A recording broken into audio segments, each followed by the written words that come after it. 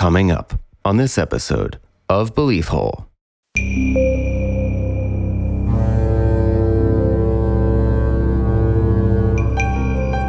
Researching the various mysteries of lighthouses, the supernatural stories, it just makes sense. These are buildings often very isolated against nature's edge. This is one job that I would never want to have, to be a light keeper at a lighthouse. So one night, I came down to check on him. I see the lights and all the windows busted out of his car. And then I realized he locked himself in the bathroom. He was just in horror. I looked out the window and there was 12 people in cloaks, and they were going around my car and smashing it all up. He was scared to death. And Hannah come down and take him off in the straitjacket. A lot of people can't be alone. And you're out there all alone. What is weird too about that story is like everybody leaves in a straitjacket. Yeah. It's definitely the 70s. You know, like, oh, this guy's seeing ghosts. Wrap him up. That reminds me of the fog and these little people, these entities that seem to come with the fog. The Vitra. That's totally not scary. Weird parallels with stories involving fog, involving time shifts, dimensional overlap. I mean, fog just is made to be mysterious. When God made fog, he was like, when creepy things happen. It was like, I made all these scary things, but how can they move around without anybody seeing them? Yeah. I'll make fog for them. Right, it's their transport vehicle. Exactly. So he is at the very edge against the entire Atlantic. And just thinking about that, like being at the top of the lighthouse, looking out, you can see nothing but fog, but you know beyond that fog are hundreds of miles of open, deep, deep water. Imagine all you see coming out of the fog is just this 300-foot tentacle arm or something, you know, like a kraken. I don't think that happens often. You don't know what monsters could live in the Chris, depths. if you were in that, you would think you saw it every night. Yeah. Well, You'd be like, did you see that tentacle arm? And while he's out there, one man against the abyss, this is when he has a pretty incredible encounter that changes his life. Uh-oh. Yeah. Hold on.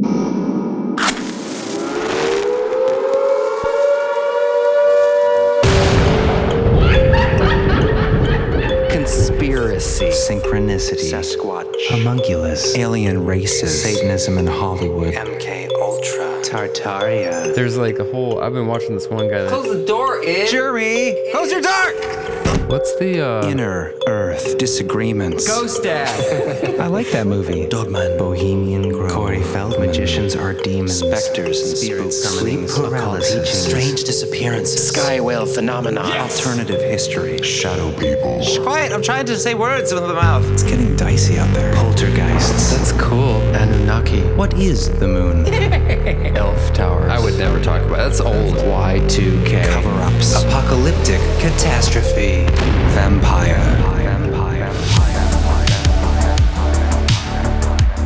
Well, hello. Welcome back to another episode of The Belief Hole. With your host, Jeremy. That's me. I'm one of them. I'm John. I'm your second host. What the heck does that mean? This is the very last.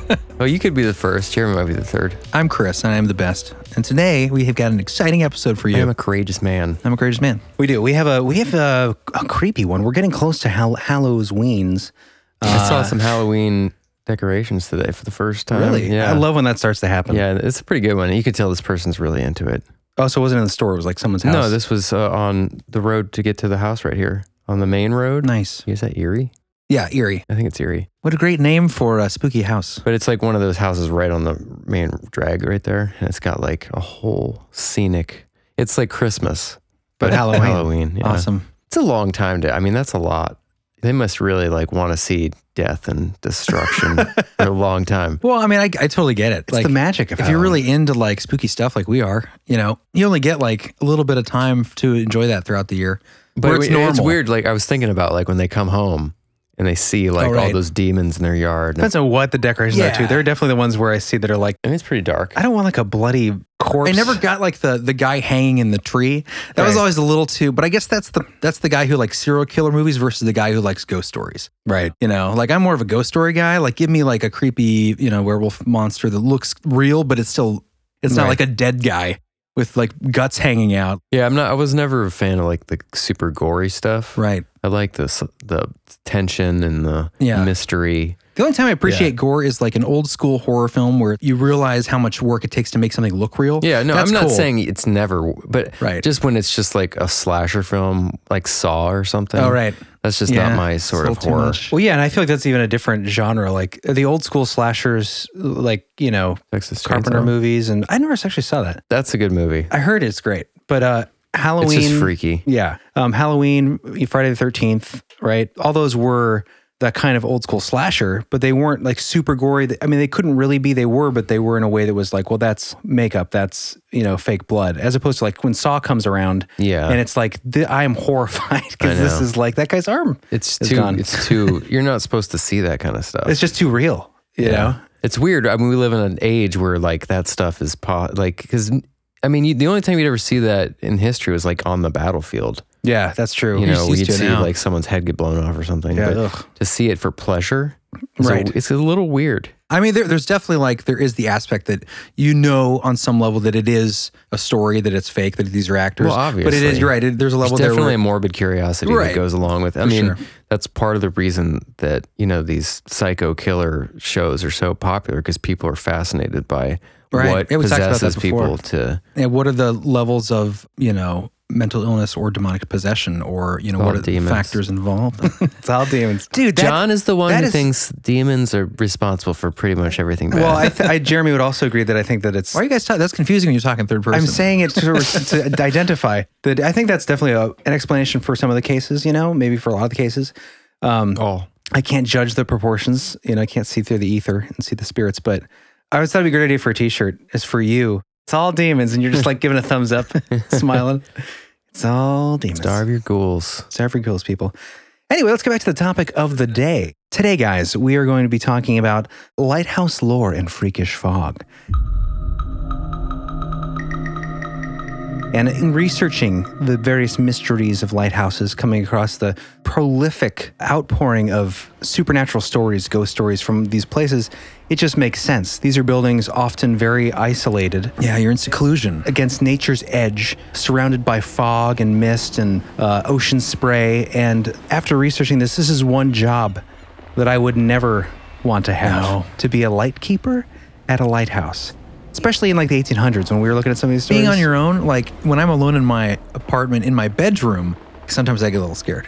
Then again, I feel like there's reason to be. Last night, I had this experience and it became a shared experience. Yeah, But- thanks for sharing. So this happens to me once in a while, and throughout the years of different places I've lived, I'll have this experience where something's touching me at night. And I think a lot of people experience that, and you're like, is it sleep deprivation? Are you working things up in your head?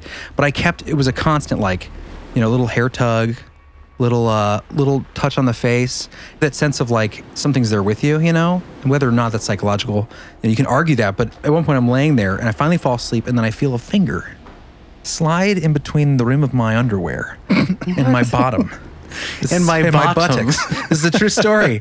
Happened, and it woke me up. And but it's one of those things where it happens in a moment. I was like, did I dream that? Was that a dream? And then Later that night, I was trying to fall asleep and I felt this just tap on the side of my back. Just a little slap. And I thought Chris had come in and was waking me up. And turn around, no one there. But it was a very real just tap. I wasn't asleep. It was Yeah. just like someone hit me. And I just, you do the thing it where you wasn't just write terrifying, it off. but it was just enough to creep you out to where it was hard to stay asleep. I think you're haunted. We're both getting touched in different rooms. And not by a lady. So it was disappointing. Lady. Anyway, we'll figure out what's going on. Anyways, but I was We'll loving... figure it out.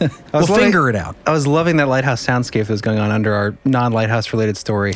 But It still was kind of creepy. yeah, that's was a the creepy atmosphere. Yeah. That gives you guys a taste of what's coming up in this episode. So we're going to get into some creepy lighthouse Yeah. stories, Yeah. mysteries.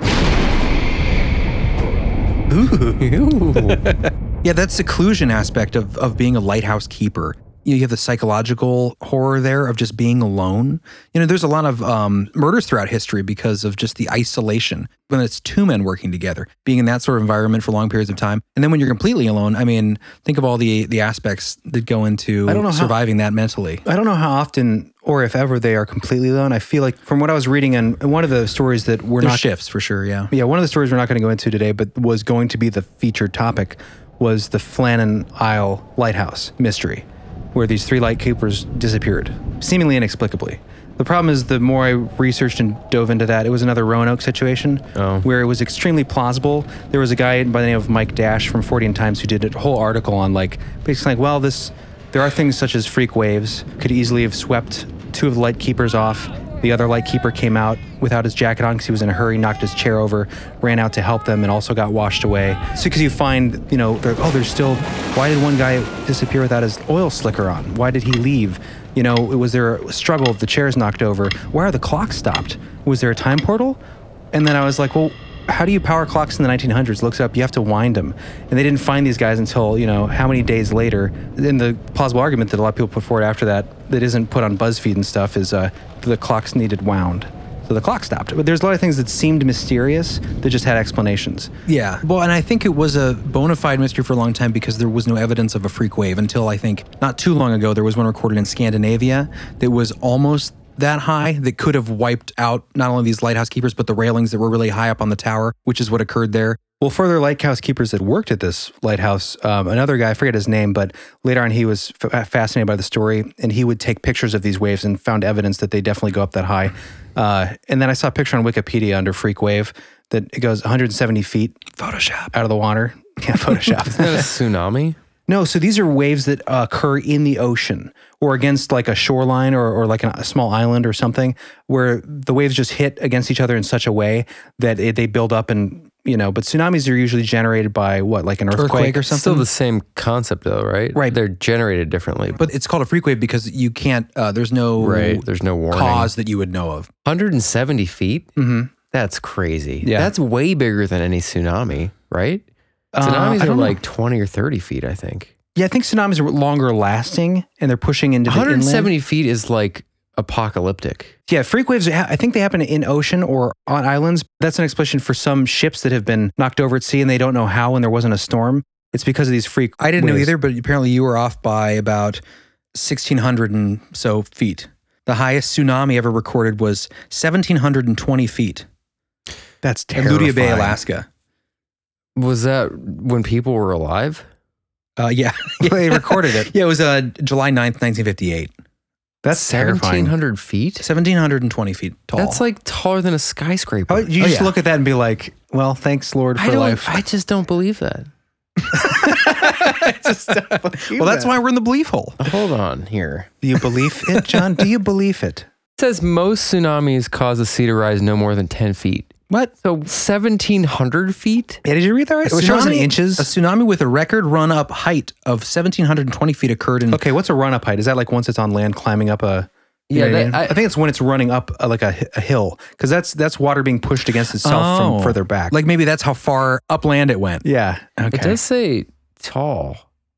That's hard to imagine, though. Hey, geologists out there and oceanographers, I mean, let us think know. about how tall I mean, I get it. like yeah, a it's really- skyscraper is. yeah.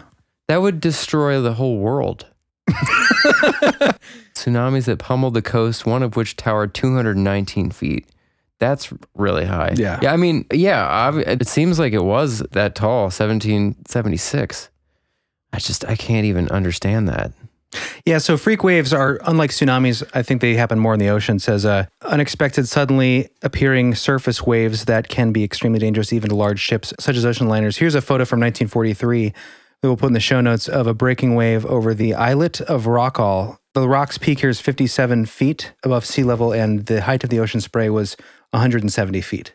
So you can imagine if you were on a lighthouse working there and you weren't in that lighthouse, you were out doing rigging or something. And Right, you'd be gone. and you'd be swept away. And then, so anyways, long story short, that was to explain just one of the reasons why the Flint, and that's not by any stretch like this is the explanation, but I'll put in the show notes for anyone interested, a link to the article by Mike Dash from 40 Times, who just really broke down all of the kind of faux mysteries of the Flint. And it is an interesting historical story, and it was a mystery at the time.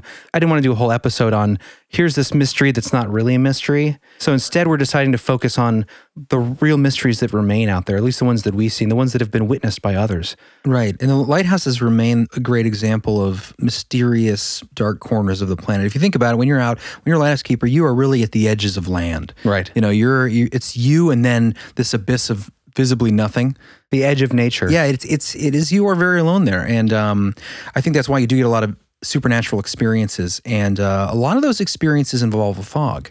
And I'm excited about what's coming up on the expansion episode. We're going to be getting into Fortean fog, as I like to call it, but basically fog that seems to precipitate or align itself with supernatural experiences and entities. Coming up in the expansion episode. Fascinating. Expansion episode. Yeah, so what lighthouse stuff are we getting into, Jeremy? Yeah, so I found a couple accounts of famously haunted lighthouses with interesting corroborative testimony. Ooh, fun. Yeah, very much fun. And then we have a first-hand account, right, Chris? Yeah, then I'm going to cover the story of George Eaton, who was George Eaton. George Bubba Eaton. Mm-hmm. By the way, did you know you do not spell Bubba B-U-B-U? Yeah, that's boo-boo. Yeah, I figured that out later. So, Chris spell real good. You see any misspellings? Chris spell real Chris good. spell real good. If you see any misspellings in the show notes, I can't believe you thought Bubba was B-U-B-U. Very phonetic. I literally have forgotten to spell almost every single word. I really like. It's good, man. It's I blame autocorrect. I blame autocorrect because I don't try anymore. I don't try to remember. I don't even try to type. My hands are just like bologna sticks It's funny that just how flap good at the of a writer keyboard. you are, but you can't spell worth shit. No, because I just stopped caring when I didn't need to do it. It's not something you care well. about. I don't care. It just happens naturally. I don't know how many times I've been on my iPad, like this iPad, and I go to type and I just do this.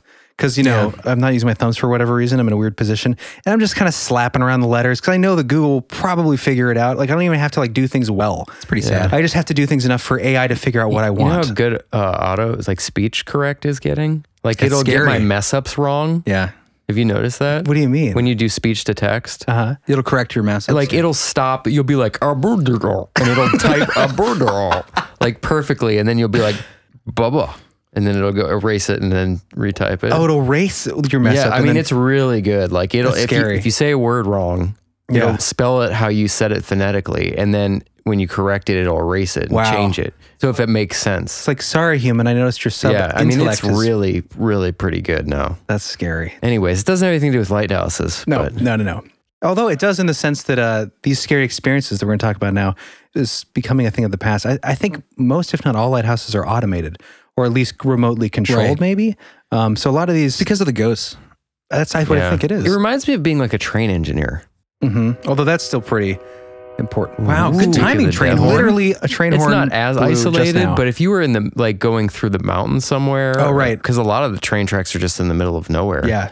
Dude, that would be an interesting episode to do. That would be. The stories of train conductors. I'm sure there's got to be. Oh, some stories. I out remember there. some vaguely just off the top of my head, like the headless lantern keeper, or what, like there would be a guy that would hold a lantern, or I don't know. I can't remember That exactly. doesn't sound nearly as good as the way you built it up. Headless lantern, man. It was something like that. I'm just saying, you're right, John. It is another isolated kind of job that also deals with the changing geography Right. and that kind of like being in transition. Yeah. The sense of being a lighthouse when I imagine it being alone out there on the edge of land and that sort of fear of like you're vulnerable, right? But there's also this separate kind of vulnerable feeling if you imagine being a train conductor and then not only are you by yourself on this man-made thing, but you're moving through nature's land. Right. So it's like whatever's out there, you're waking things up that might be like, oh, what's that?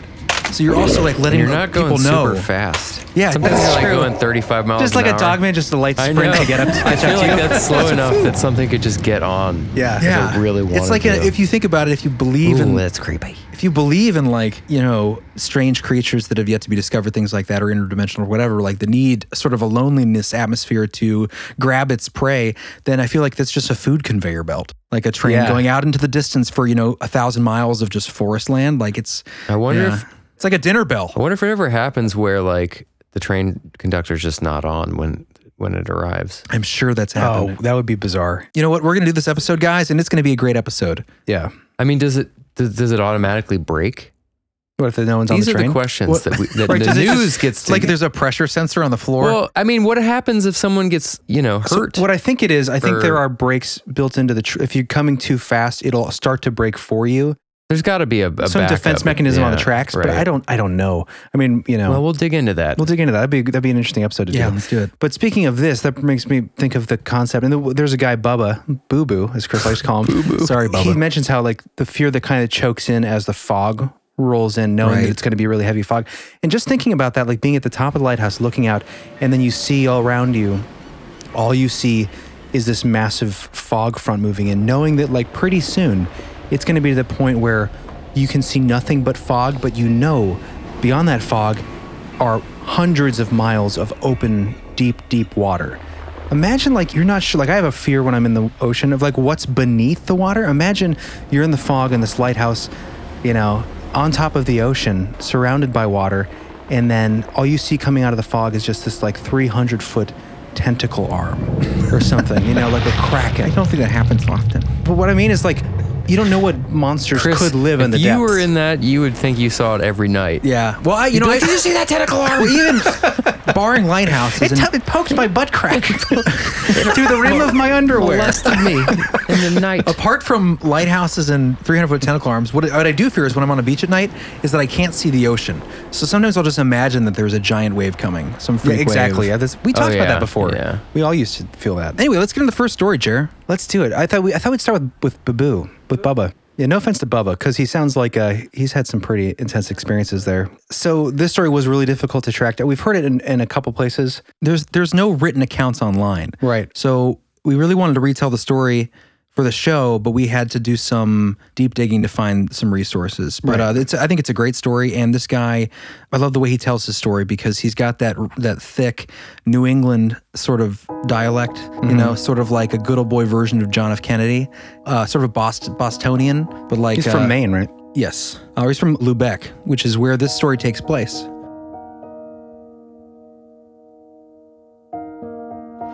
So for 4 years in the 1970s, George Bubba Eaton was in charge of a small U.S. Coast Guard crew that kept watch over the lighthouse and the surrounding sea. The following is his testimony. I will not be in the house alone, believe it or not. I can never be alone for the rest of my life. You've got to give the weather report every 4 hours while you're watching from the light. You've got to keep watch for the fog. Somebody might be drowning out there or falling overboard, so you're constantly watching the ocean too. You always had that feeling like somebody was either looking at you or standing behind you or something like that. There was a presence you felt, and it felt dark or evil. For somebody that is not used to a rural setting like Lubec, and they come from a city to work at the station, it can be a real shock for them. I came in one morning and I found a guy who was trying to commit suicide. He was up on the light and facing the ocean, and he locked the door to get up there, and he wanted to jump off the lighthouse to kill himself. So I had to call the medical center to come down, and they just took him out in a straitjacket. He was kicking, yelling, screaming, and I just kept asking, What happened to you? What happened to you? how do you get to that state of mind? And then this guy named Bradley, he was from Lubec. He had trouble. He was scared. He was scared to stay there alone. So one night, I came down to check on him, and I went down over to the hill, and all the lights were on. All the lights. I was thinking, what the heck? I get closer down, and all I see the lights and all the windows busted out of his car. His taillights, his headlights, they were all smashed out. Glass all over the ground. I'm going, man, somebody did that to him, and we're gonna get to the bottom of it. So I went in there, into the lighthouse, and I'm hollering, Bradley! Bradley! Where are ya? and then I realized he locked himself in the bathroom. I said, Bradley, you in there? Open up the door right now, or I'm gonna kick it in, you punk. Punk was added, creative license. Honest to God, there was a mattress and a pillow right by the flush. He had a gun. He had a knife. He had an axe. He was just in horror. I asked, what happened to you? He goes, Honest to God, I looked out the window and there was 12 people in cloaks, and they had sticks, and they were going around my car and smashing it all up. I said, okay, where did all these people go? Did you see where they all went? He said, They vanished into the woods. I said, okay. Oh, have a good night. I get him out and get him a cup of coffee, and he was shaking and everything, like he was scared to death. I called the medical center again, and Hannah come down and take him off in the straitjacket. I went through about 10 people down there. It was hard enough to get somebody down there to stand that kind of duty. A lot of people can't do that. A lot of people can't be alone. And you're out there all alone. I can see being scared, and I was scared. I was scared of the animals. I was scared maybe seeing something else. When it started getting dark outside, I felt it. Nicely done, man. Very well done. The man of 1,000 voices. Yeah. Really. So that's where his story really begins, because these are experiences he had kind of secondhand as he went in and sort of. What is weird too about that story is like everybody leaves in a straitjacket. Yeah. It's definitely Right. the 70s. You know, like, oh, this guy's seeing ghosts. Wrap him up. Put him in that Skid. white coat. That was when they funded insane asylums. That's true. Yeah. I guess maybe you're probably getting paid by the white jacket. Now they're all on the streets. Yeah. I wonder how easy it was to take someone away. You know what I mean? Like if To your the funny farm? The Yeah. funny farm, yeah. If your family was like, yeah, How terrifying. This kid's a real problem. We don't really love him very much. You know, like I'm sure it was probably pretty easy. Yeah. Because the state would probably get funding for every person that that's was a in good there. point, But man. you also didn't have the level of understanding of psychological issues back And they then. were experimented on. Yeah. You know, like they needed bodies to do their learnings. Oh yeah, that went on for Their learnings. almost a century. I mean, obviously not every place. I'm sure there are a lot of good workers at these places, but But it was an experimental time on the human for mind. sure there was Yeah. a lot of stuff. Even going- like yeah. psychologists Mm-hmm. figuring out how the human brain works, how Right. social behavior, right, like a lot of that stuff. how much pain a person can withstand. You know, I'm sure a lot of the, I imagine it wasn't a very nice place to be, no matter even if you had nice people there. There's Yeah. always going to be some mad scientist in Yes. the background. I'd like to know the follow up of these guys that were carted away. Yeah, You know, this was in the his 70s, right? Workers kept getting taken off in straitjackets. Like, did they get out? I mean, I guess eventually they would have had to have if they survived. No one gets out, Chris.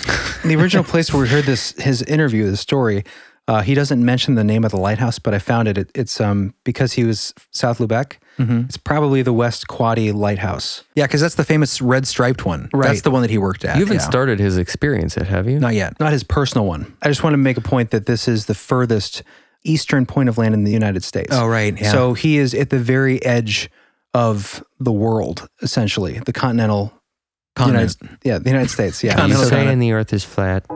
yeah, that's exactly what I was saying, John. Thanks for bringing it up. Anyways, so he's against the entire Atlantic. Yeah. Right. And while he's out there, one man against the abyss, this is when he has a pretty incredible encounter that changes his life. So eventually they run out of people to go to this lighthouse. You're getting, as he describes it, sort of like the kind of folk that don't get along, that sort of end up in these places. The people that, don't work well with others, they go Yeah. to lighthouses. Right. Oh, that's right. You said that the really isolated ones like this, they send those kinds of people there, Right. to work it. So he's kind of the guy in charge overseeing this crew, right? Of these people coming in and out of this place. Eventually, there's too much turnover. There's no one that's going. Right. So he has to go. Uh-oh. You creepy atmosphere. Hold on. I miss it already. Credit to John for building these custom creepy lighthouse atmospheres. Yeah. Custom creepers. So he starts taking the post of the lighthouse keeper. And for a while, it's not going too bad. People are coming to see him every day.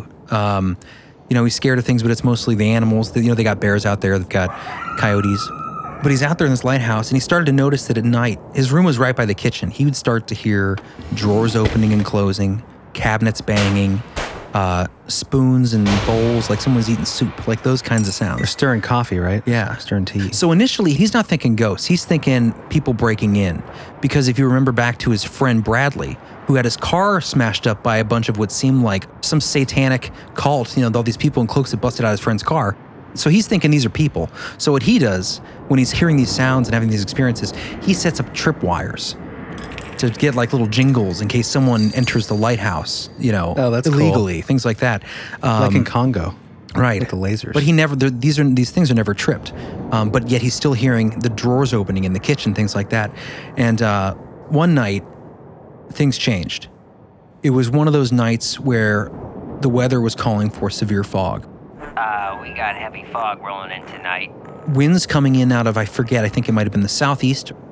In that region, that's when the fog gets almost supernaturally thick. And so he was kind of getting ready for that.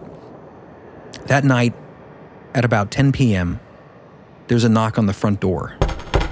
And he thinks, oh, this is kind of weird. No one came to see me today. Maybe it's someone I know. But no one's ever come to see me this late. So he hears the knock. He gets up. He goes downstairs. He opens the door, and standing in front of him is a woman who's dressed in what he describes as almost a Civil War era dress, all gray. But he says the expression on his face is something that still haunts him every night. And it's this hollow but terrified expression, almost a mix of terror and anger, but mostly despair. And he says as he's looking at her, his heart just starts pounding. And she's looking right through him. But then she says, "Can I use the bathroom?" And eventually he gets up the words to speak, and he says, yeah, go ahead, use the bathroom. And he starts to tell her where it is, but she cuts him off and says, "I know where it is." And then she sort of glides up the staircase. And as he watches her go up, he says, "Oh, you must have been here before." And then she enters the bathroom, doesn't turn on the light, and he watches for about 5 minutes. The light never comes on. And then he's thinking, okay, there's something. And at that moment, he's like, should I run? It's like, this isn't a human. This isn't a living person. I don't know what this is. But he calms himself down. And eventually she comes back down the stairs. Doesn't say anything to him. Walks right out the door, back into this thick, mysterious, supernatural looking fog. Walks into this. And then he says, "Miss, you're going in the wrong direction." Because she's headed right for the cliff. And then no response from her. He calls after her. He goes out as far as he can to where it's safe. Never sees her again. He goes down and looks the next day to see if there's a body. There's no body ever reported. He says to this day, he dreams about her every single night. Still doesn't know what happened to her. And the other thing that he said was weird. He's like, I think after, was there for 4 years, I would expect her to come back at some point. Never came back. What was it about that night? What was it about me? Severe fog. Severe fog. Mm-hmm. And that is the lesson, ladies and gentlemen, of today's story. Yeah. Watch out for the fog. Well, it is, because on the expansion episode, we're going to be getting into the weirdness of fog, what the fog brings, right? What the fog is fog all about? The fog, There are these weird parallels with stories involving fog, involving time shifts, dimensional overlap. Fog is a very, very mysterious substance. Well, if you think about it, obviously there is fog and there is explanations for fog, but there is certain kinds of fog where it seems like, fog just is made to be mysterious. When God made fog, he was like, when movies happen and when creepy things happen, it's just perfect. Yeah. He was like, I made all these scary things, but how can they move around without anybody seeing them? Yeah, I'll make fog for them. Right, it's their transport vehicle. Exactly. Well, it's interesting you bring that up, because what we're going to get into on the expansion episode is the research of people like John Keel, Nick Redfern, Linda Godfrey, people who talk about this fog and how it is sort of becomes a cloak for these entities. John Keel, later in his life, started to believe that these things are all connected, and one of the common threads is this fog, and how much of these things are all tightly interlinked to the same phenomenon. Dogmen, Bigfoot, ghosts, UFOs. It's interesting, but we're going to get to some of those accounts coming up. Let's take a break. Yeah, and when we come back, I have some interesting little follow-up to the incident with the car being beaten in, where he thought it was maybe local occultists. Or some kind of cult, yeah. Just some interesting main history in that area. Cool. So we'll see you guys after the break. All right.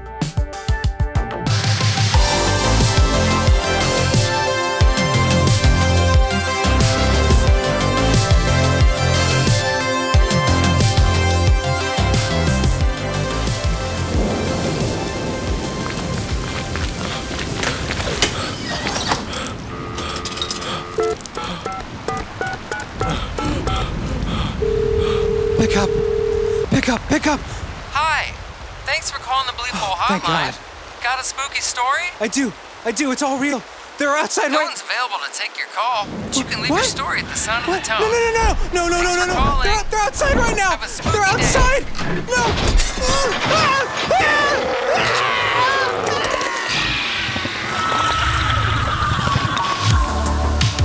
Do you have a spooky story?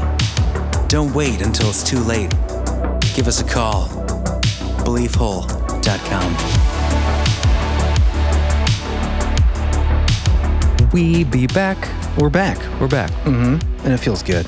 So I wanted to mention, I was curious ever since hearing about a couple different stories.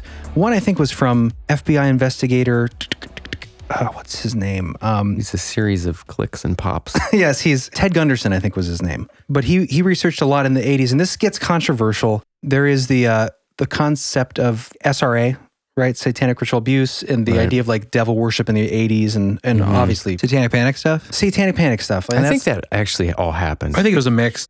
Yeah, I'm sure it was, but the way they made it like they hyped it up so Yeah. much, the Satanic Panic, and I think so the that none point of was it's to real. disguise yeah, that some I of think it. that was a big part of it. Yeah, because I do believe there's a lot of pedophilia and, quote, devil worship or whatever in the higher up levels of local governments. Obviously, obviously, I believe in the higher ups, there's evidence for that, and whistleblowers have come out. But it's hard because, you have a lot of good, well-meaning people that consider themselves like Wiccan or practicing some form of magic. And this so often just gets lumped together, right? As like, devil worshiping, ritualistic abusers and, people who work with what they think, their witchcraft of Wiccan or whatever it is. Like Wicca. Druid, Yeah. And I have some friends, our ancestors. like that. And so anyways, I just wanted to mention that. But I do think there is a reality to a lot of the stuff that was going on. And so whenever I hear anecdotes of that was in the 70s, right? Mid to late 70s. And that Ted Gunderson, I forget his story exactly. It was something about coming across this group of people in the desert. It's very like urban legendy or whatever. So anyways, I was just looking in the area to see if in Maine, if there was a history of that, I'm pretty sure, just to jump in, I'm pretty sure Satanic Panic was more 80s, 90s, Yeah, it was. not 70s. Right. I'm just saying, I'm building up to that. There's been... Oh, right. I'm just saying, just because something becomes like hyped or in the public sphere at that time doesn't mean there wasn't a history of it or whatever. Right. So anyways, I was just searching for like references, articles, newspapers in Maine, and listeners out there in the area, you might know if there was like any kind of, Like occult activity? satanic or quote devil worshiping or whatever words you want to use to describe Yeah, that and kind you know- of black magic. Yeah, no, you're right. And I think that's a good point to make because when you talk about like Wiccans, I don't think they're dressing in black cloaks, bashing out lighthouse keepers' cars. Right, exactly. And It's trying to terrify this people. is the concept of like the darker, Right. those seeking out like, and there's a lot of accounts in I was reading some court documents I won't get into now, just in New England in general, where it was about like, the feeble do not deserve to live, that kind of thing. Oh, yeah, right. yeah. Like, and it's some quote from Satanic Bible or something, just about basically like, feeding off of the weak. yeah, like you have a right over them and you deserve something like the reverence of men, and those who are weak deserve like oblivion or something like that. I'm not quoting exactly. It feels kind of like that's what's happening in our world right now too. Just at a higher like level globally. Right. Yeah, just kind of a global, energetic. Sort of, right. I'm not going to get into it now, but I just feel like there's this oppression coming from higher ups right now in a lot of different ways. You definitely make that argument for a lot of obvious reasons. Kneel, peasants. Anyways, so I found this article. This is called Real Witches, and this comes from Bangor, Maine, which I think is more central Maine, but it's in the area. Stephen King territory. Yeah, this was by Bob Haskell, put out October 30th, 1991. Oh boy. Mm-hmm. Oh boy, you're getting close there. Now, I like to Halloween. I like the flavor of his writing here. It was a dark and stormy night. Honest. A brisk wind chilled by an autumn rain outside Commons Hall in Eddington was made to order for the topic being discussed inside, the occult and ritual crime in the area. The speaker, Carl Andrews, chief deputy of the Penobscot County Sheriff's Department. 50 people had turned out on this night 3 weeks before Halloween for this public awareness meeting on the occult and ritual crime as it affects this county. Sorry, I was just going to say, whoever works on the town council and organizes the meetings, that was pretty good publicity. Let's do it the night day before before. Halloween to talk about occult crimes. Well, part of it was to warn about and to make people aware of what might be occurring on Halloween. This would be the day, that you'd get more of these kinds of things happening. Interesting. Quote, too many parents want the social system to raise their kids. This occult activity is an offshoot of that. Basically, like, these are like kind of like latchkey kids. Like, that's what I got from it. Like, they're left to their own device. I don't know. Maybe I'm misread. Wait, who's saying that? The chief police, deputy police. I mean, I can see how that would play into it. Just lack of parenting? As kids are looking for like some sort of guidance or just something to belong to, powerful, to gain strength when they feel weak. Mm-hmm. It's like gangs, but instead of gangs, it's, the devil. If you want to snicker at this notion, on this day before Halloween, be my guest. No one was snickering at Collins Hall 3 weeks ago. Carl Andrews was a convincing speaker.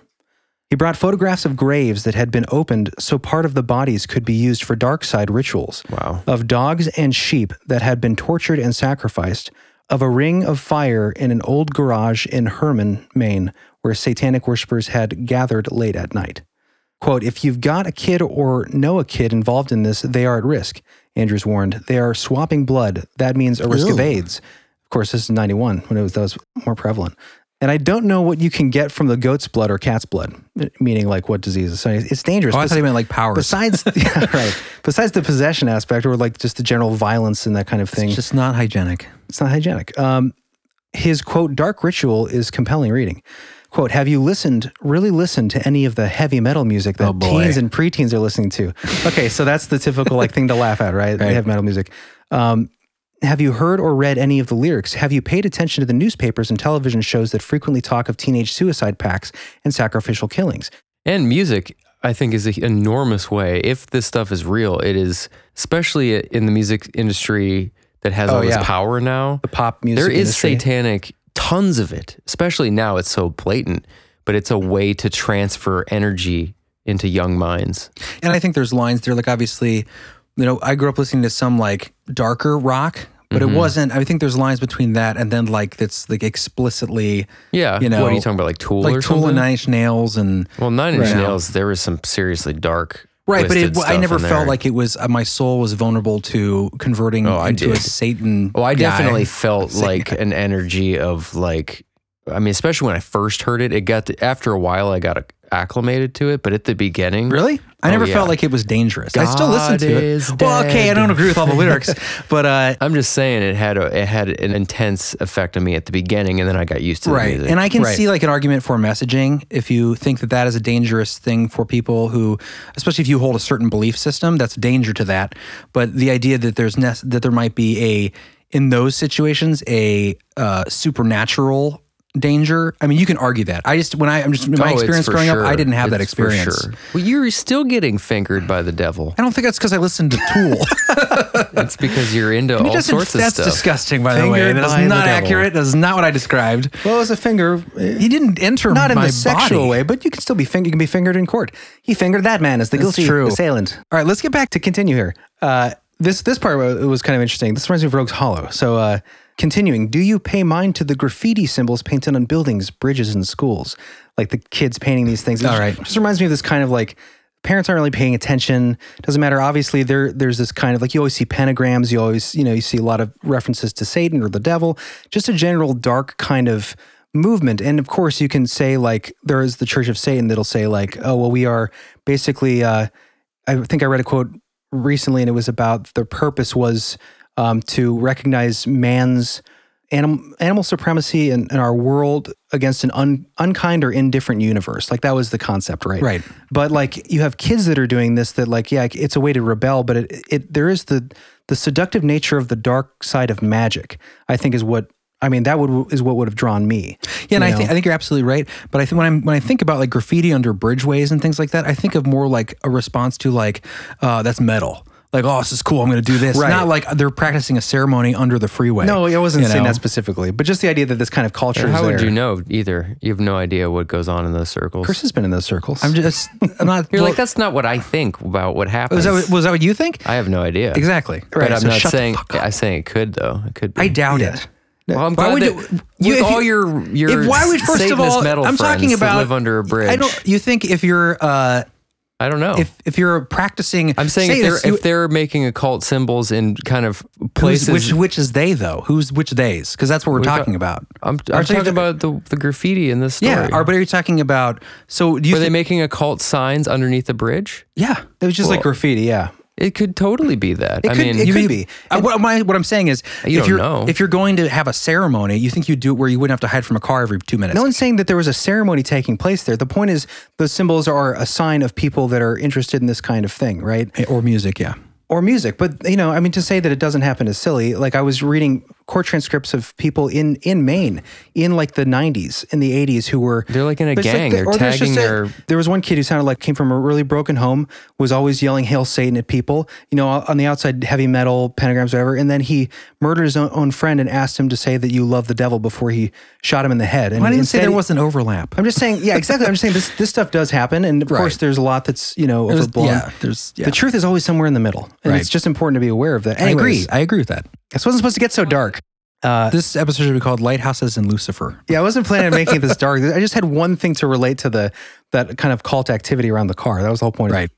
Okay, Andrews said he has been exploring satanic rituals for 9 years because his academic interests lean toward abnormal psychology and because he used to wonder about the people he saw running through the night when patrolling the counties, towns, and back roads. Creepy. So obviously someone who's seen these kinds of things happening or, evidences of that in the area where this lighthouse story took place. Not right there, but, not too far. Kids past curfew. Right. Not a lot of law enforcement people are involved in this, said Andrews, a man of sharp features who acknowledged he is considered the county's, quote, Ghostbuster. He believes that people living close to you and me believe in and practice these kinds of things. He told of a man living in Piscataqua County. I don't know if I pronounced that right. Piscataqua County, who claimed to be a, quote, gray witch and who made a circle of 13 pinpricks on the heel of his infant's foot. And this is for a positive purpose, apparently. The, quote, witch needed the blood of the virgin infant, Andrew said, to cast a protective spell around his family. So I guess wherever you get your tools, it's not Harbor Freight. Doesn't sound like Gandalf the Grey, that's for sure. Anyways, we don't have to go on. The whole point of me bringing this up is that there's evidence in the area, at least that people believed at that time and had witnessed these You're kinds saying of in the area of this lighthouse we just told the story about. Right. And Bangor, Maine's not in the area, but it's in Maine. So just the idea that it is geographically, I mean, this stuff happens throughout small towns throughout the country or has in the past. So I just thought that I would bring that up. It sets the stage for sure. And that's around the time corroborates that that guy definitely could have experienced that. And I even made me think of the woman who was the ghost that Bubba saw. Oh, the Civil War lady? He said it was a Civil War type dress. Oh, okay. Well, in his mind, that's what it looked like. So my thought was, could this have been a cult member or a... Oh, like it wasn't a ghost, it was a runaway cult member? Potentially. I mean, there's nothing she did that was supernatural. Well, she went to use the bathroom, never turned the light on. There's no windows in there. How's she going to the bathroom? And then she disappears into the fog, head towards the cliff, and she's never seen again. I'm just saying, if these people were playing pranks in the past on these people to freak them out, they could be working to draw fear. I mean, there's nothing she did that wouldn't be... That's a wretch. That's just a ghost, Jeremy. You don't know. Or maybe a time slip. Could be either. Yeah, or it could be any of it this could stuff. be a time slip. When we're going to get into... I don't think so. When we get into the expansion episode, one thing that accompanies these thick supernatural fogs is time slips. No. What do you know? No, it's just ridiculous. You are a rude dude. I don't like your attitude. You're a rude, crude dude, I just like sir. that. That's a good guidance counselor message. You're a rude dude, and I don't like your attitude. I think it could be a time slip. I'm just giving you a hard time. We should take one more break, Sounds good. and we're going to play a stinger Ooh, that's right. for River. River. Aw, she's been with us for a while. The river runs through it. Yes, it does. Hello, River. I thought it would be appropriate to thank you for being a patron by a soothing and calming, flowing body of water. Good meditation. It may be a little cliche and on the nose, but it just seemed like the perfect place to whisper the excellence of who you are into your ears. Very affirming. I like it. Goodbye. I love the end was so like, Abrupt. yeah, goodbye. Almost sounded a little ominous at the end. Yeah. That reminded me of, I almost thought you were doing like a river spirit stinger, because we've covered stories about like river spirits by the water. Fairy. Yeah. It just turned into more like a new age meditation. Yeah, definitely be a meditation. Just stretch that out, loop it up. Thank you so much, River. Thank you You've been for with us sticking for a with long us, time, yeah. and to you and all the patrons out there, or members, I should say. Oh, we should pitch also, we do have a Facebook group that we don't talk about very often. Oh, yeah, we should mention that. If we're trying to build up the community a little bit, it seems like a lot of people like each other, like similar minds, a lot of people like each other, yeah. You know. So if you want to find us we're trying to grow that. So head over to Facebook and look for Belief Hole. Yeah, if you guys have, stories you want to share or just talk about, ideas for episodes or whatever with each other, with fellow Belieflings, definitely go to Facebook. We have a Facebook group. I think it's called Belief Hole Group. Belief Hole something. Bangers, I think. We should know better. But yeah, And check that out. We also have merch that we don't talk about very often. If you want to support the show, Besides actually becoming a patron and getting those double episodes, you can go to beliefhole.com. Get some cool swag. And Click on the merch help button. support us that way. And that's thanks to Lewis for giving us those ideas. Yeah, Lewis is a good friend of the show, has been pushing us to be more friends to ourselves in the sense of promoting ourselves and what we have out there. So thanks for everyone supporting us, and check that out. And we love you very much. And We'll be right back. be right back.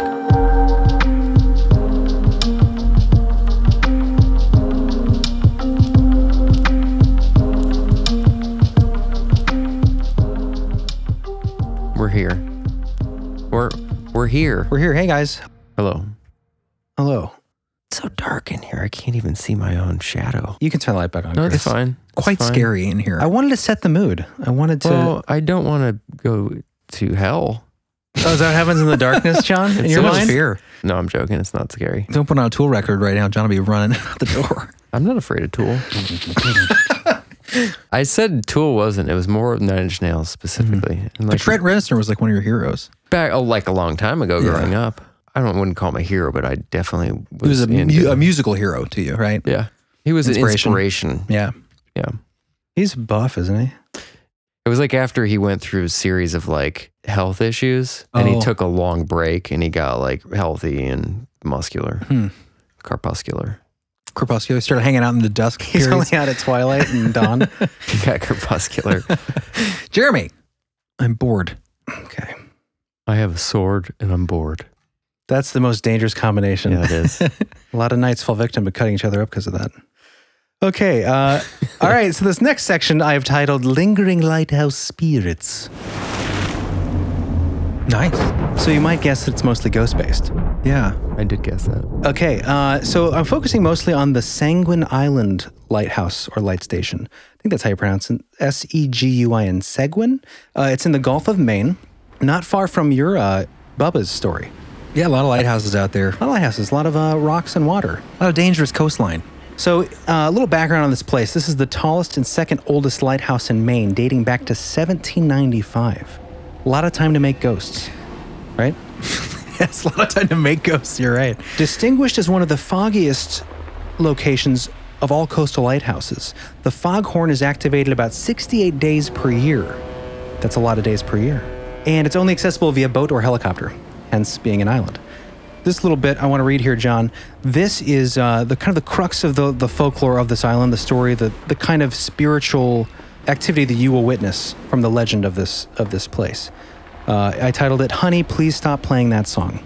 And we all heard that. Honey, please stop playing that song. It's great that you turned that into a song. Ironic. All right. Chris, you want to read this? You can read this one. Local legend tells of a reported murder-suicide taking place on the island in the mid-1800s.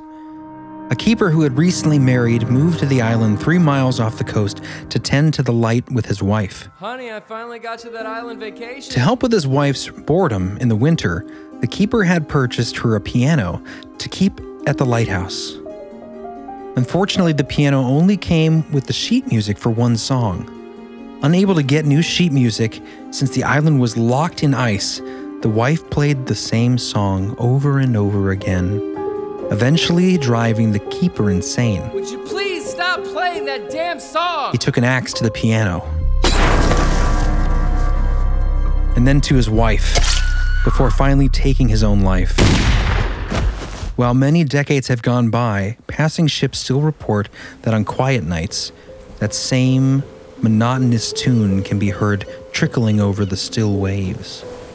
Ooh. So that's Is that true, or is that one of those urban legends from the area? well, that's the folklore from this area, right? But since then, there are reports of people obviously having heard this, maybe trying to explain that. I didn't have enough time to check to see if there are records. I don't know if anyone has, if there are records of this, of a murder-suicide in the 1800s. I mean, that's going way back. Town history in the library, maybe. I do want to throw in real quick because this is related. I was tuning a piano at Northwest High School, and I swear that choir room is haunted.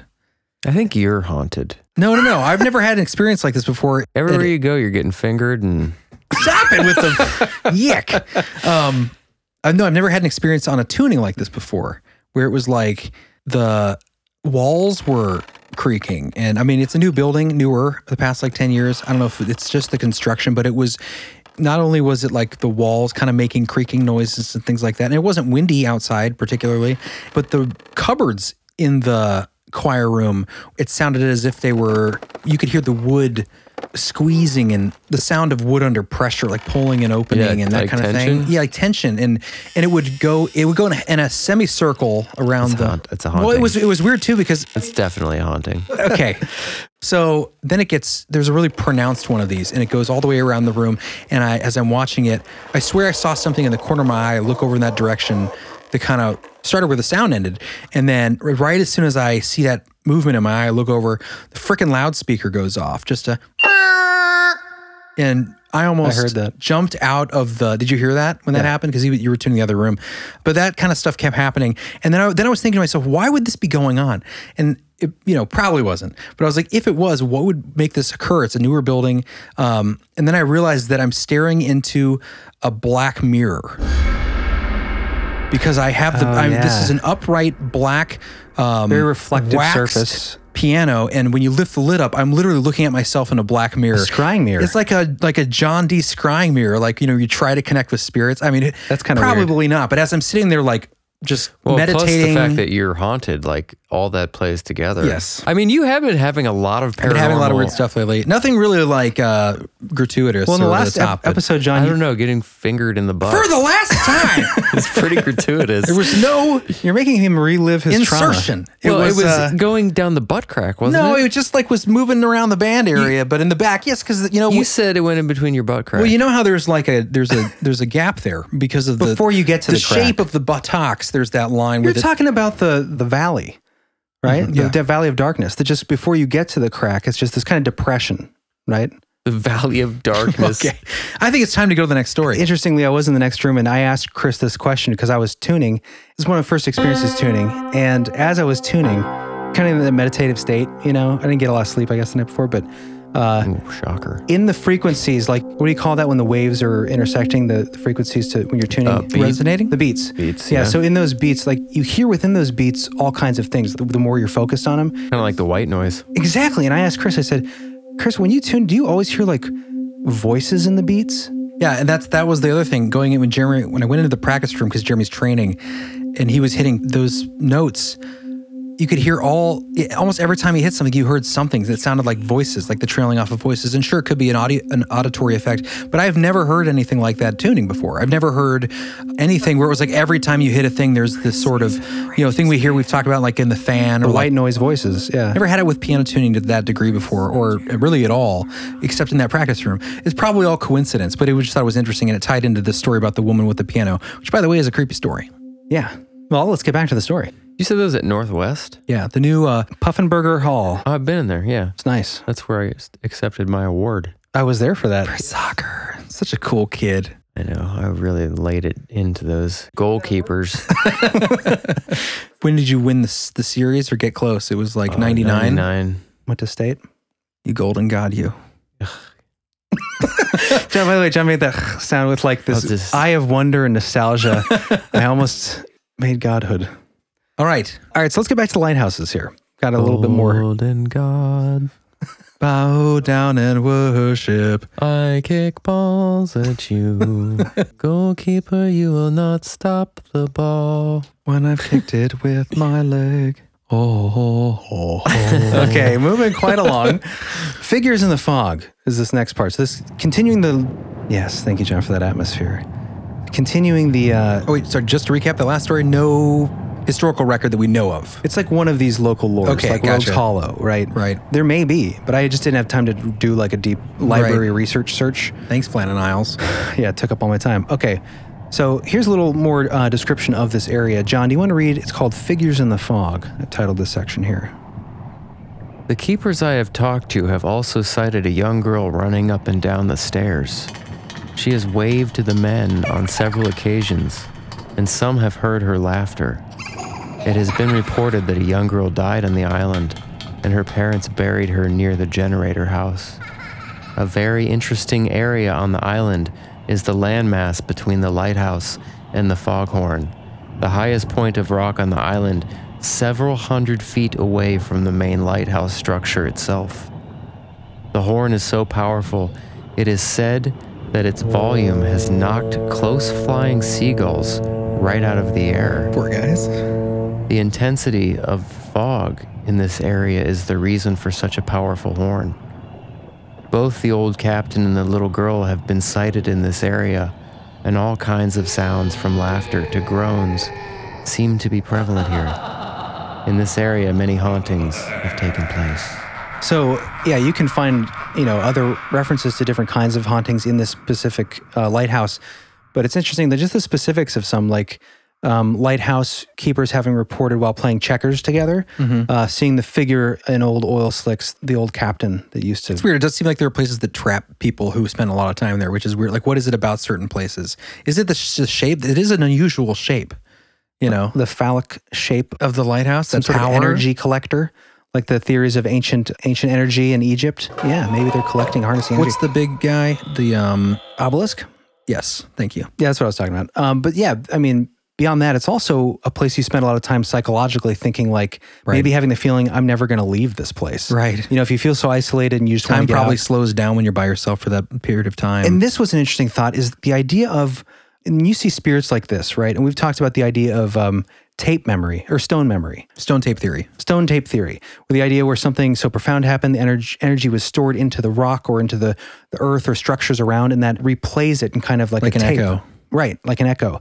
But I heard an interesting concept, which is the theory that some of these apparitions seem to interact, right? And the idea of like that part of your consciousness that was so profoundly affected while you're living there may have splintered off. Maybe the part of the residual, it could be somewhat acting in almost kind of an AI kind of capacity. Interesting. Like it was so affected that even though your soul has moved on, part of your, I guess your consciousness resonance remains, and it's still slightly conscious in the sense that it can interact in the parameters of that world. Right.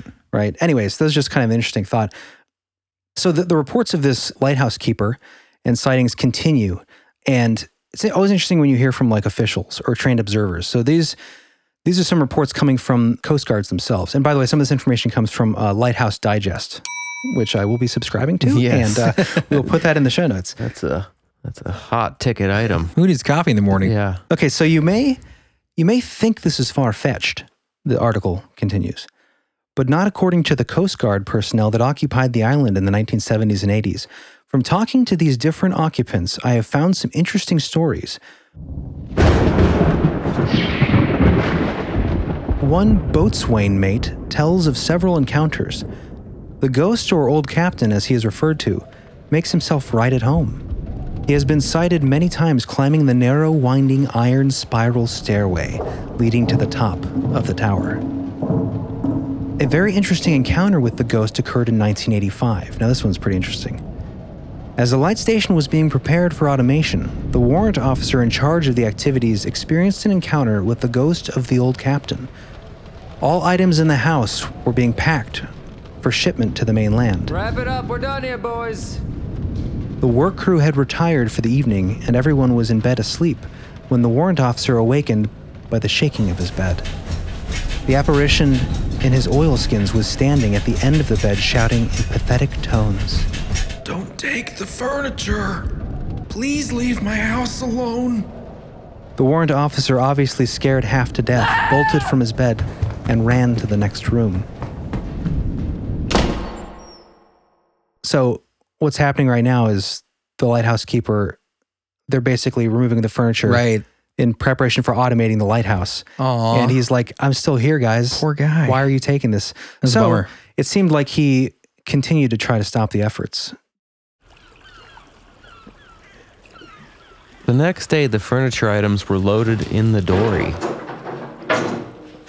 which was on a skid, which sat on a track leading to the water. Ladder up, The gentlemen. order was given to start the engine, which would slowly lower the dory down to the ocean 200 feet below. The Coast Guardsmen reported that the engine suddenly stopped cold, and the chain holding the dory broke, and the loaded boat went down the track full speed, hit the ocean, and sank under the impact, with the furniture and all being lost. The Coast Guardsmen claimed the ghost of the old captain had a hand in the unusual event. Never before had an event like this taken place, and according to all odds, it was an impossibility. Nicely said, John. So, obviously, it's to go see the old captain. Could the chain have been weak? No. Oh, okay. It I just was- wanted to ask. According to the odds, it was impossible. Which doesn't sound like odds to me. That sounds Who like wrote impossible. this? I mean, where's this No, from? actually, this was a really good article. She did a really good job. I think it was a she. I'll have a link in the show notes here. It was Lighthouse Digest. I was surprised at actually how well written and in depth this article was. I can't even. So it's a digest dedicated to lighthouse stories. A lot of people have lighthouses. Have you seen the calendars in the mall? A lot of people are into lighthouses. It's the thing. It's like It's poodles. like kittens in space. Exactly. Yeah, exactly. Lighthouses, ponies. People are into just what are those barns? Those covered bridges. You know, It is a very mysterious place. It's iconic is a good way to put it. Yeah, it's iconic, and it's just dreamy. right. And the idea of it's this beacon for ships at sea. It's a lifesaver. A warning. Mermaids and sirens all go hand in hand. I'm surprised you didn't come up with any stories like that, What, mermaids? or just like sirens, like sea sirens. You know, like Oh, Well, I told you I had this whole research I was doing with the Fannin Island lighthouse that turned out to be is not it Fannin or Flannan? Flannan. Sorry. and Flannan those Isle. those have to do with sirens. No, that was my whole lighthouse mystery. That was to be the lighthouse mystery section of the show. Sirens are real. I re- Why do you think myths come from? Why? Where? They come from reality, Chris. I mean, I'm not discounting that it's impossible that mermaids Ghosts are real, but sirens aren't. what you're Sirens talking about are- in this area would be considered the sea witch, which Yeah. is a thing, and then the or siren sea hag. Yeah. or the sea hag, and that's I mean, we could have gone that direction. Yeah, I know. and I wouldn't mind. That's its own. Maybe it could be a different show. Yeah, I mean, there's got to be tons of lore about that. Oh yeah, for sure. there are for sure. I don't know. There probably aren't as many like more modern sightings, but a lot of folklore, ancient. especially Unless you Gaelic got a and- Starbucks coffee. Is that a pirate making that joke? I'm going out to meet my lady with a Starbucks coffee. Bad in so many ways. I've got me cappuccino. Headed out to sea to meet the missus. I said no Meet the missus. Where's she? She's married in another in my boat? head. Oh, I see. We're married. We have babies. Is that in that order? Excellent stories. Pretty much all ghosts, right? For this episode. But if you're interested in some more Sirens? more of the no sirens, but more of the strange, Mermaids? more of the extreme, high strangeness stuff, but still sticking with the fog stuff, then check out the expansion episode. Right. Yeah, I'm looking forward to doing that. It's gonna be fun. because the stuff in this, I mean, and this episode was more stories. The next is stories, but it's interlaced with this interesting research that connects these sort of inexplicable phenomena and creature sightings that seem to either manifest within this fog. The fog either facilitates these manifestations or is used as a sort of cloak. And we're gonna have things from dogman encounters to vortexes in the sky that planes are flying into, electric fog. We're going to talk about little people once again. Little people. Yeah, and accounts of vanishing. Little people in the fog. Absolutely. That reminds me of Anna from Sweden. She had a story, and we'll probably touch on that in the expansion too. That was season 2, episode 9, Terror of the Gnomes, I think, or something like that. Oh yeah, the gnome episode. Yeah, that was the fog and these little people, these entities that seem to come with the fog, right? Yeah, the Vitra. That's totally not scary. Totally not scary. We're going to go into all those different sorts of things and how they're all kind of connected. Well, it is interesting because, we always talk about the water, right? Like we mentioned this even last episode, but that the threshold space between water and land, and that seems to be that the water itself almost acts as a kind of incendiary catalyst. Conduit. Right. A conduit to allow these things to kind of manifest. And they're always like the Dogman we did in the Campfire Stories episode, right? Where it was, That was creepy. but they're always by the water. And it's almost like the fog is, like you said, John, like a transport. It carries that kind of undulating, energetic umbra, right? Of manifestation opportunity. Undulating, energetic umbra. So it's carrying that in a moving way. So it almost like, The Mist. Yeah. The movie The Mist, the movie The Fog. I don't remember the plot of the movie The Fog, but the idea that these things can Things appear came through the mist. in the fog. Yeah. Oh, I didn't know that. So in The Mist and The Fog, it's the same kind of idea. Like yeah, it carried. it's like seriously like almost like a dimensional shift. Mhm. It brings these other dimensional. That's the entire question. Are these things using fog somehow as a villain, intentionally creating it? Or is it a side effect of moving through realms? Who knows? Who knows? We'll find out. Kermit Jordan Peterson. And super duper thank you to all the people that have signed up to Patreon lately. You guys are awesome. We are definitely looking for new patrons. Yeah, you help always. keep the show going. We do double the episodes. I know we say this every episode, but we kind of have to. So go ahead to beliefhole.com, sign up, and Click on the Patreon button. get the double the content. Really, it's do it for you. Don't even worry about us. You want the extra episodes? You Do want it the for both of us. Okay, It's a yes. win-win. Well, let's read the names. Yeah. We have some new patrons this month. Huge thanks to you for supporting the show and keeping us going. New patrons this month are Patrick Huebach, or Hubach, Whoop, whoop. Juan Ortega, Did you? Chelsea Knopp, Chelsea. Jessica Elder, Jessica. Joey Navarro, Joey. Beliefling. Yes, Beliefling. I like that name. I like it. I think it's his birth name Probably. or hers. What a coincidence. Yeah, we want to know more about you, Beliefling. Hannah Martin, Ginny Hanan, or Ginny Hannon. I don't know how to do that when I'm not sure. Hanan, it sounds like a bread. It's a Chinese food, I think. It's Hunan. Hunan. Okay, so I'm not sure how to pronounce that. I'm sorry. It's like a mix between like naan bread and hunan. Hunan. Anyways, thanks, Ginny. Angie Whitley, Hey, Angie. Kimberly Wozniacki? Wozniewski, I think. That's a fun one. Kimberly Wozniewski, I think. Jennifer Dabrowski. Ann Cutler. Cutler. Wait, didn't we have a George Cutler? Or Cutler George? Doesn't that sound familiar? Yeah, it does. Like, sounds like a pirate name. I think we'd. Maybe it's him back. Maybe he came back. What? Another what? Anyways, thank you guys so much. You really, yes, applause to you. Let's do real applause in the room. How about that? Oh, there we go. Guys, we need you. Hey, We guys. love you. We thank you for joining the whole. Yeah, all you guys out there supporting us, we're growing on the whole in a way that's keeping us motivated to think that one day we could do this full time. Mm-hmm. So we really appreciate it. And We got some things cooking. We've got another show we're working on right now. Yeah, I'm excited for this. Just a little teaser. If you really love the stories we do on the show, this is going to be a show dedicated to storytelling. So it's going to be true creepy stories, basically. We won't announce the name yet, but true creepy stories delivered in a very belieful way, but with basically just really getting Just to the story. meat. There's no banter. It's Right. just, it's going to be the stories and then maybe a little bit of thoughts peppered in, Yeah. you know, like ideas that encompass the stories and Right. kind of like done tastefully. So for those that like a straightforward kind of approach to a show, kind of the whole point of this was, you guys out there are special because you connect with us on a personal level. Our personality gels with your personality and sense of humor and all that. We wanted to do a show that focuses on our interests of like these kind of true creepy tales. And then we can help point back to Beliefhole, which is where our heart is. It'll be interesting to just do this from scratch and Right. see what happens. Right. This show is going to be a lighthouse, a beacon to other people who have not heard Beliefhole but are just interested in straight creepy stories to eventually lead them back into the hole. Right. And also, it's an exciting creative project because it's a different sort of show. We're going to get to have more writing, more focused on just strictly storytelling, which I'm really excited Right. about. Sound design is going to be the backbone of the show. So Immersive storytelling. yeah, in a way, it's going to, I think, scratch a lot of itches that maybe we're not scratching in every episode of Beliefhole. It's Right. another way to get that creative energy And going. we'll tell you guys about it as soon as we have everything ready to go when it's going to launch. And at the same time, I want you guys to know that it's not going to slow down our output for the Beliefhole whatsoever. So we're still working on additional things in the background of Beliefhole, and our episodes will come out as usual. And the documentary, hopefully that'll.